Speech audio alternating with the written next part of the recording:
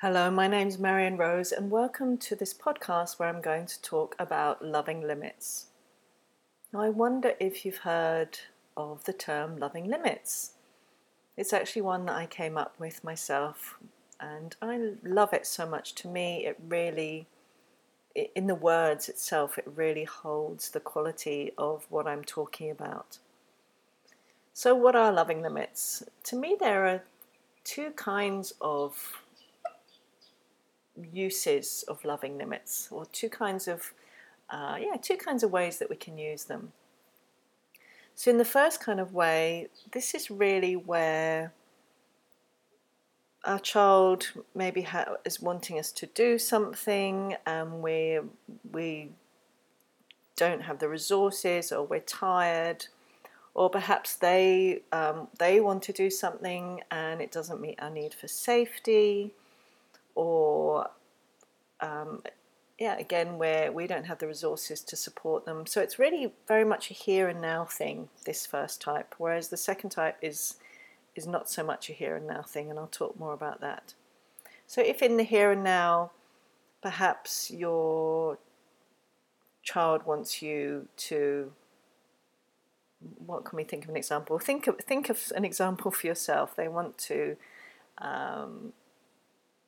to read them a book. They want you to get them something, and they're relatively calm and happy. So this isn't, the second type is more when your child has got some big feelings bubbling, so they're already feeling upset, whereas this is more kind of here and now things, and here and now needs.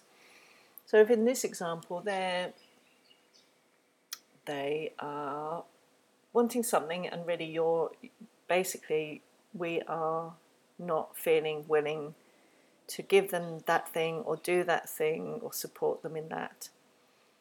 So in this way of thinking, I really like to think of, I think it's so helpful as parents to express ourselves authentically. And I think giving really clear no's is a really helpful gift to, I think often if we don't listen to ourselves and we say yes often when we actually really aren't willing to, what that can often do is lead to resentment. We can get frustrated, and as that resentment builds and builds, we may then find ourselves acting in frustrated or harsh ways, or doing something that we really don't want to do.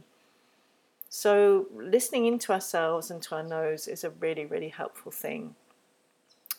And the sooner we listen and the more clear we are with those no's, the more helpful things can be. Whereas if we don't listen and don't listen and don't listen, then often things aren't going to go very well.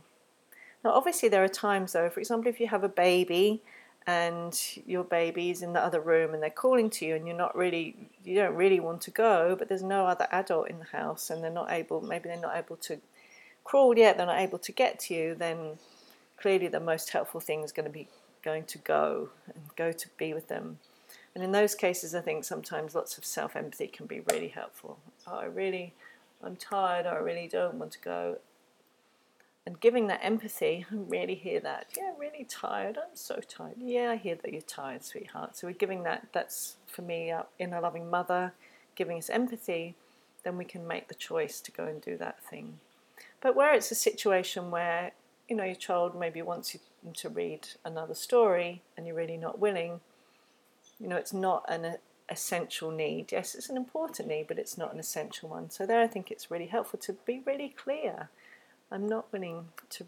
So in this case, I often think empathy first is really helpful. So really, here, sweetheart, you want me to read you another book? You're loving reading. You're loving me reading your books. I really hear you. And I'm tired now, sweetheart. I'm not going to read any more books to you.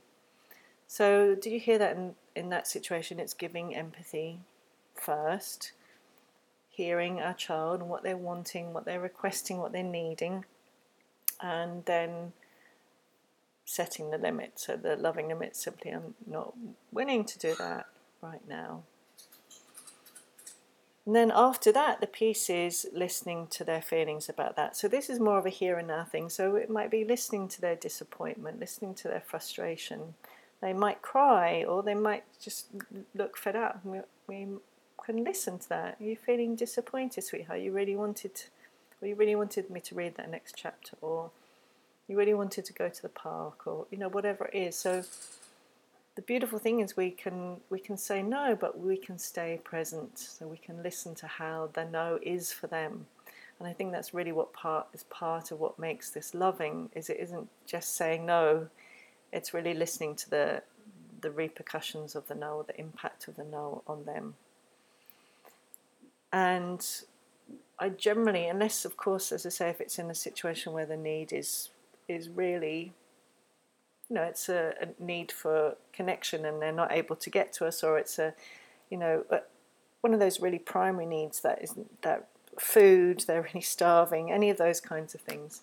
But if it's a need or a request that they have that's about something that they're going to have feelings about, but they're going to be fine, then I think it's actually much more helpful if we really have a no, to say no just clearly, lovingly, to listen compassionately to their feelings, then either say yes and yes and yes and yes repeatedly, and then do it and do it and do it, but end up feeling resentful and burnt out and frustrated, where we're then much more likely to get angry, get frustrated, get harsh, that they're basically going to pay for us not listening to ourselves. So I think that's a really, really helpful thing to remember. And I think if you're a mother, I think it can be really helpful to remember that this is something that most of us didn't learn while growing up, to set clear, loving limits that aren't harsh, but also aren't us consistently overriding our needs. Yes, in the moment, sometimes we may need to put our needs to the side to respond to our child. But if we're doing it repetitively in places where we really could do something differently, then I don't think it's helpful for anybody. So that's the first kind of loving limit. So it's really more about, in a way, those ones are more about us. That makes sense. Yeah, that's how I would categorize. So when I categorize these two, I would say these types of loving limits are more about us. Not always. So for example, in the safety example, that's more about them. But on the whole, it's more about when we don't have the resources to, or it's really just so not alive for us to meet that need or say yes. Whereas the second type is much more about our children. So this is more when our children are acting in ways that indicate to us that they have got some big feelings bubbling up from the past. So again, this is the other difference. The first kind were about the present, more about the present. This is more about past feelings bubbling up. And with this type, you're going to see the feelings bubbling up either because they are repressing those feelings. So that would be something like they're sucking their thumb, they're sucking on a dummy, they want to be on a screen all the time.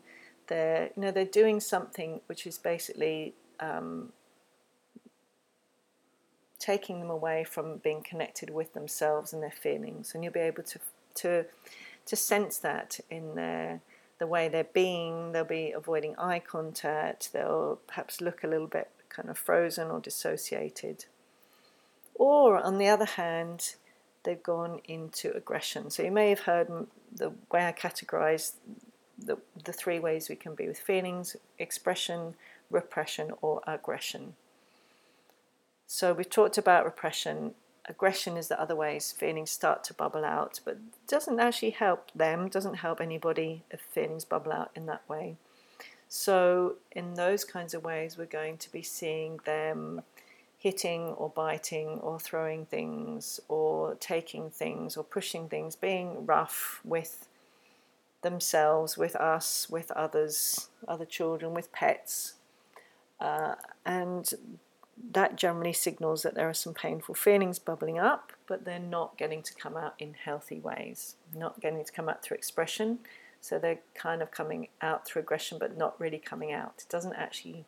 The thing about aggression is it doesn't actually express the feelings. It's them trying to, but it actually doesn't express them. So again, there are two different ways we can respond to these two different things, the repression and the aggression. And when it's more of a repression, if we're going to use loving limits, there are other things we can do too. We can go in for connection and present time. We can go in for attachment play, or we can go in with loving limits. So if these terms aren't familiar with you, or you're not familiar with my work, I invite you to have a look at marionrose.net. I have lots of free articles there where I explain about these things, free courses and paid courses too. But if you want to find out more about present time, for example, I have a really lovely free 4-day course all about present time. It's amazing, magical, all about more connection and how so many of the things we find challenging that children do are actually from unmet needs. So when we meet their need for connection, those behaviours reduce or go away altogether. So present time's one.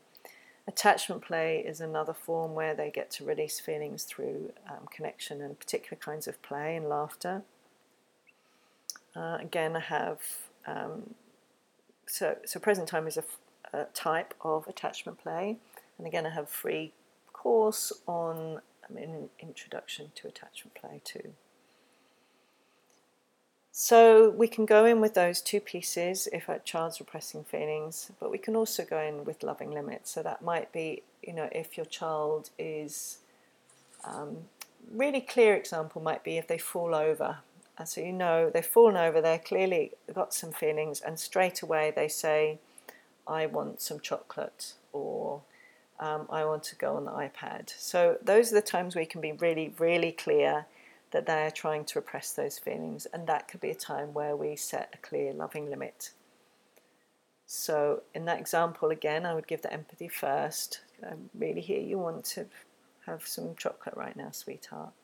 And I would probably say something like, I don't think you're hungry right now, sweetheart. I'm not going to give you any chocolate right now. I'm right here and I'm listening. Or I'm not willing for you to have any chocolate right now. Or so we're setting the limit again. And do you see how the limit's, it's compassionate, it's not harsh, it's just setting the limit. It's giving the empathy first. And they might ask, again, I really want some chocolate. I know, sweetheart, you really want some chocolate. I hear you. I know how much you love chocolate. I'm not willing for you to have any right now, sweetheart. I'm right here and I'm listening. Looks like you're feeling upset. So I wouldn't do more explaining than maybe once or even possibly twice about the not being hungry. Giving information is helpful, but if you keep giving lots of information, that can also take them away from their feelings. So it might be something. So this is, by the way, a generalization. This isn't a have to, and this is just my way of doing this. So once you find this approach, and if it resonates with you, you'll find your own way. This is my way.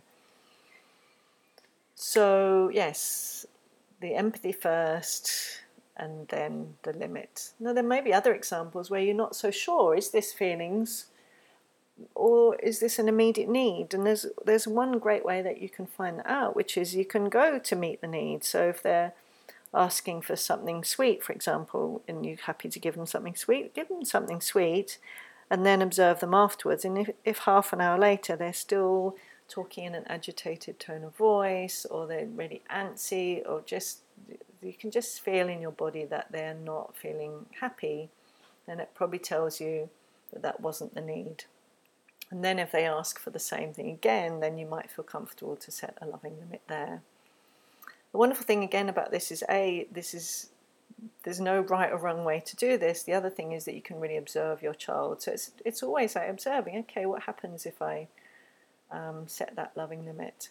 Now the thing here is, because we're setting the limit on the way they're trying to repress the feelings, then when we set the limit, what we expect is the feelings to come out instead. And they're likely to come out either in some crying, some expression of upset crying or raging or a tantrum. And that's where we can just stay and listen and love them and offering empathy. I'm right here, sweetheart. I hear you. I'm listening. I love you. And I wonder if you can hear in my words when I connect into that, it's our physical presence, not just the words. That's that quality. I'm right here with you. I'm listening. I see that you're upset. I'm going to stay right here with you. So we're really setting the limit with what is taking them away from their feelings, and instead we're offering our presence. What our presence does is it helps them connect in with their bodies. It helps them express those feelings for themselves. And we're right there with them, and it's our presence and our love and our compassion that helps the expression of those feelings to be healing. Very different from a child crying on their own. So let's pause for a moment. Let's go back. So the first type we had were the loving limits, which were more to do with us and our capacities, and when we don't have the capacity to say yes, or in a situation where there's something that's dangerous. And then there's this second type of loving limits, which is more when our child has feelings bubbling up, and they're either showing up as repression or aggression. So we've talked about the repression piece and how you can either move in with present time connection or attachment play or loving limits, which was the piece we talked about. But what about if your child is about to, or has just, I'm going to talk about to, is about to hit or bite or is throwing things or is pulling the dog's tail or is pushing someone or any of those kinds of behaviours. Now from this perspective, which by the way all comes from Aware Parenting, which was created by Aletha Salter PhD. You can find out more about her work at awareparenting.com. So from this perspective, all of those behaviours are generally caused by pent-up painful feelings. I do want to say, of course, sometimes there are other elements there. There may be physiological things, there may be allergies, body things going on. So, of course, you always want to keep that in mind. But often, a large proportion of the time, those behaviours are actually are actually caused by painful pent-up feelings. Now the paradox is, it may seem when our child's doing those things that they're feeling powerful. But if you think about yourself, have you ever gone into using power over your child? Maybe you've got a little bit threatening or a little bit harsh, maybe you've got a bit shouty, you've put them in the car seat, or I don't know how old they are, but you've used your greater power over them. In that moment, were you feeling powerful? I mean, you may have done for those 5 seconds or however long, but just before that, were you feeling a sense of power in yourself? Now, what I'm imagining you're probably answering is no, because what usually happens is when we're feeling powerless or scared or really in that sense of being in a corner, that is when we use power over, and it's just the same for children. So the paradox is, usually in those moments, there are actually old feelings bubbling up, old feelings around powerlessness, frustration, helplessness, fear that are bubbling up in that moment, often because in some way they're being reminded of that in the here and now.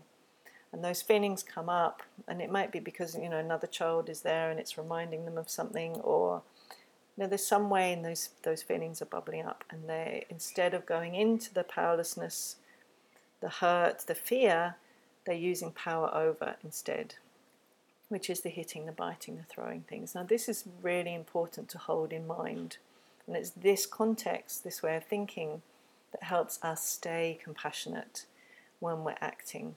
Otherwise, if we're thinking other things about them, and maybe it's particularly judgmental things, it's going to be really hard for us to move in with a loving limit. It's also really hard to set loving limits.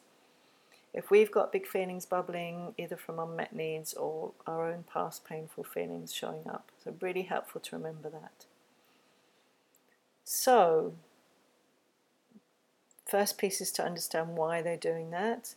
And then I wonder if that helps see that this aggression piece, that when we set a loving limit with the aggression, what I always say is we're saying no to the behavior, but yes to the feelings. And we're not saying no to the behavior in a way that's harsh or punitive or judgmental or shaming or disconnecting. Because the paradox is, if we do any of those, we're only going to add more painful feelings onto our child's upset. And by the way, if you have ever responded in those ways, I do invite you to refrain from judging yourself, because the wonderful thing is they can also heal from all of those things in these same ways that we're talking about now. So basically, all the loving limit is doing is really clearly, I call it a neo-no. You know the film The Matrix, where right near the end he says no to the bullets, and he's really clearing himself and they just drop. This is to me so similar to that, because what we're doing is we're seeing that the reality is a child's aggression is not because there are any of the judgments that you have about them. It's actually because in that moment they're feeling powerless, scared, frustrated, and they're doing that out of that place. So in a way that's like the bullets falling down, because we're seeing that actually all they need in that moment, they actually need love, but they need loving limits, because it's not about, because if they keep hitting or biting or throwing things, we don't want anyone to get hurt, including themselves, but it doesn't actually help the underlying feelings come out. So when we set loving limits, we set the limit, we say no, lovingly, very lovingly, no to the behaviour, but yes, absolutely loving yes to the feelings that are lying underneath. And that's when those feelings can bubble out in the original ways that they're there. The feelings that are sitting underneath the aggression can come out. So whether it's helplessness, frustration, powerlessness, hurt, disappointment, loss, fear, those can bubble out generally in tears or tantrums or raging. So it's in a way quite different to those first type of loving limits where we say no. And in a way it's similar, because they may cry then, but we're saying no to behaviour. What we're not expecting is our child's just going to go, oh, okay, I'm not going to hit or bite or throw things, and now I'm going to be completely happy. No, what we're doing is precisely offering the connection and the love. It's that combination of the love and the limit which makes, in often cases, the feelings to be able to come up. So that's when they might start bubbling up. They might start going, no, but no. They might start hitting more. That you can keep with as little force as possible. You can put your hand on their hand. I'm not going to let you hit, sweetheart. I'm right here. I'm listening. Yeah, I see that you're upset. I'm not going to let you hit, Johnny. And I'm right here with you. No, I'm not going to let you pull the dog's tail, and I'm right here and I'm listening. So we're staying really present with them. This is what I love about loving limits, is they're kind of revolutionary, because in our culture we haven't really learnt about this. In our culture we tend to go either to, not just in parenting but in all ways, we either tend to go to putting up with having harsh things done, or we go into power over. So we either go into kind of like fight or flight. Whereas this, what I love about this, and I love, you probably hear me talk about this, loving limits we can use in every different situation too, because really what we're doing there is we're staying connected and we're setting the clear no, which really actually is a place of deep connection. And we can do it in other relationships too. We can say no, and we can listen to the feelings. We don't need to go into our own rage or give up and let ourselves be hurt. So what I love about this is it's so relevant in so many other relationships and situations. We can say it inside ourselves as well. Perhaps when we're being harsh to ourselves, no, I'm not going to let myself say that to myself. And I'm right here. Well, no, I'm not going to similar. I'm not going to go and eat that another bar of chocolate. And I'm right here with myself instead. Loving limits is so wonderful. Anyway, if you already familiar with my work, you'll know how much I love them, and that I talk about them not only in parenting but in all relationships and intrapsychically in our inner relationships too. So wonderful, so wonderful. And what I love about them is really the way I see it is the divine marriage between the divine feminine and the divine masculine. It's love and limits. It's absolute unconditional love and clarity and limits. And I don't tend to use the word boundaries. I know other people like it, because to me, I don't enjoy the connotation of boundaries. That's why I like limits. But again, you choose whatever suits you.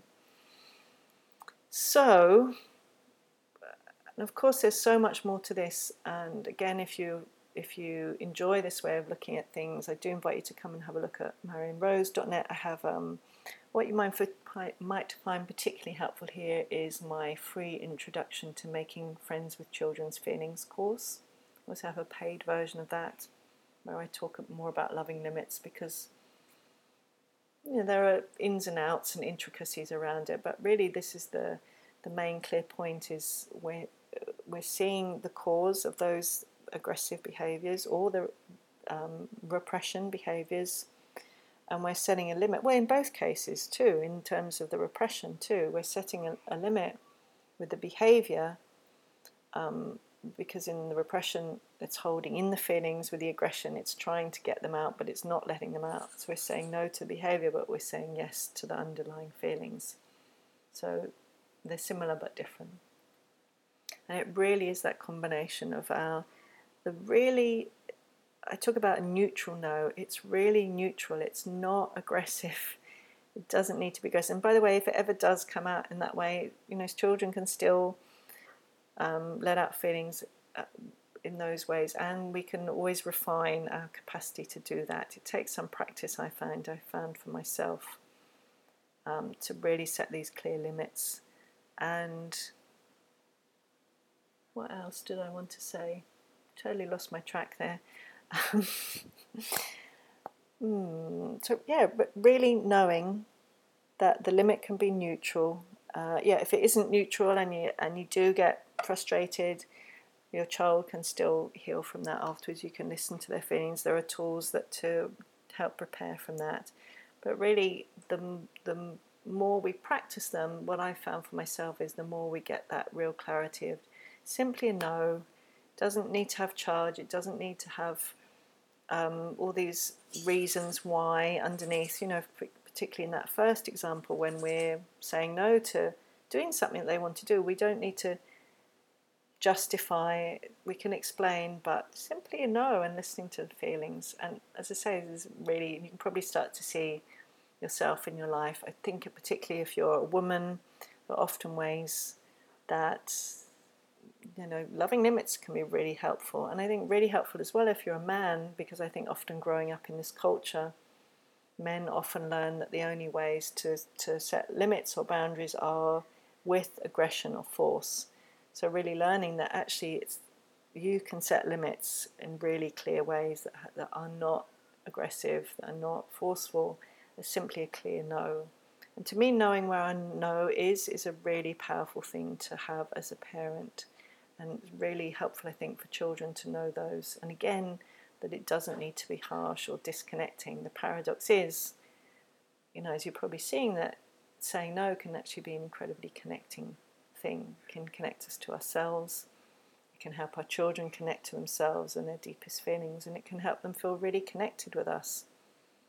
Whereas if we're saying yes and yes, yes, yes to this, that and the other, and it doesn't feel like a yes inside, they're going to feel that. It doesn't feel connecting. And if they're hitting us, for example, and we're just accepting it and we're not setting a loving limit there, that can feel really disconnecting too. Where simply, I'm not going to let you hit me, sweetheart. Yeah, I'm right here. I'm listening. I see that you're upset. I'm not going to let you hit me.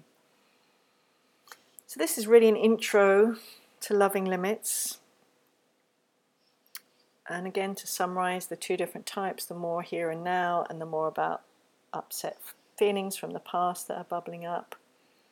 In the here and now, really remembering it can be more helpful than saying yes when you really don't mean yes. But of course, there are going to be times where we do need to say yes for, in particular cases, like with a baby, especially the younger our children are, the more this is likely to happen. But also how important it can be to give ourselves empathy in those cases. And in the second type, we can set loving limits around repression or aggression, and how important it is that we stay connected with ourselves and we stay connected with them, and how my experience has been that loving limits can really transform things. When our children let out the big feelings that are causing the aggression or that are leading to the repression, then they can be so much calmer, more connected, more cooperative, more concentrating, more peaceful. They can often sleep more easily because they've let out the feelings that were causing the agitation and all those other things. So I hope you found that helpful. Again, if you want to find out more, I have lots at www.marionrose.net, and I look forward to seeing you in another podcast. Bye for now.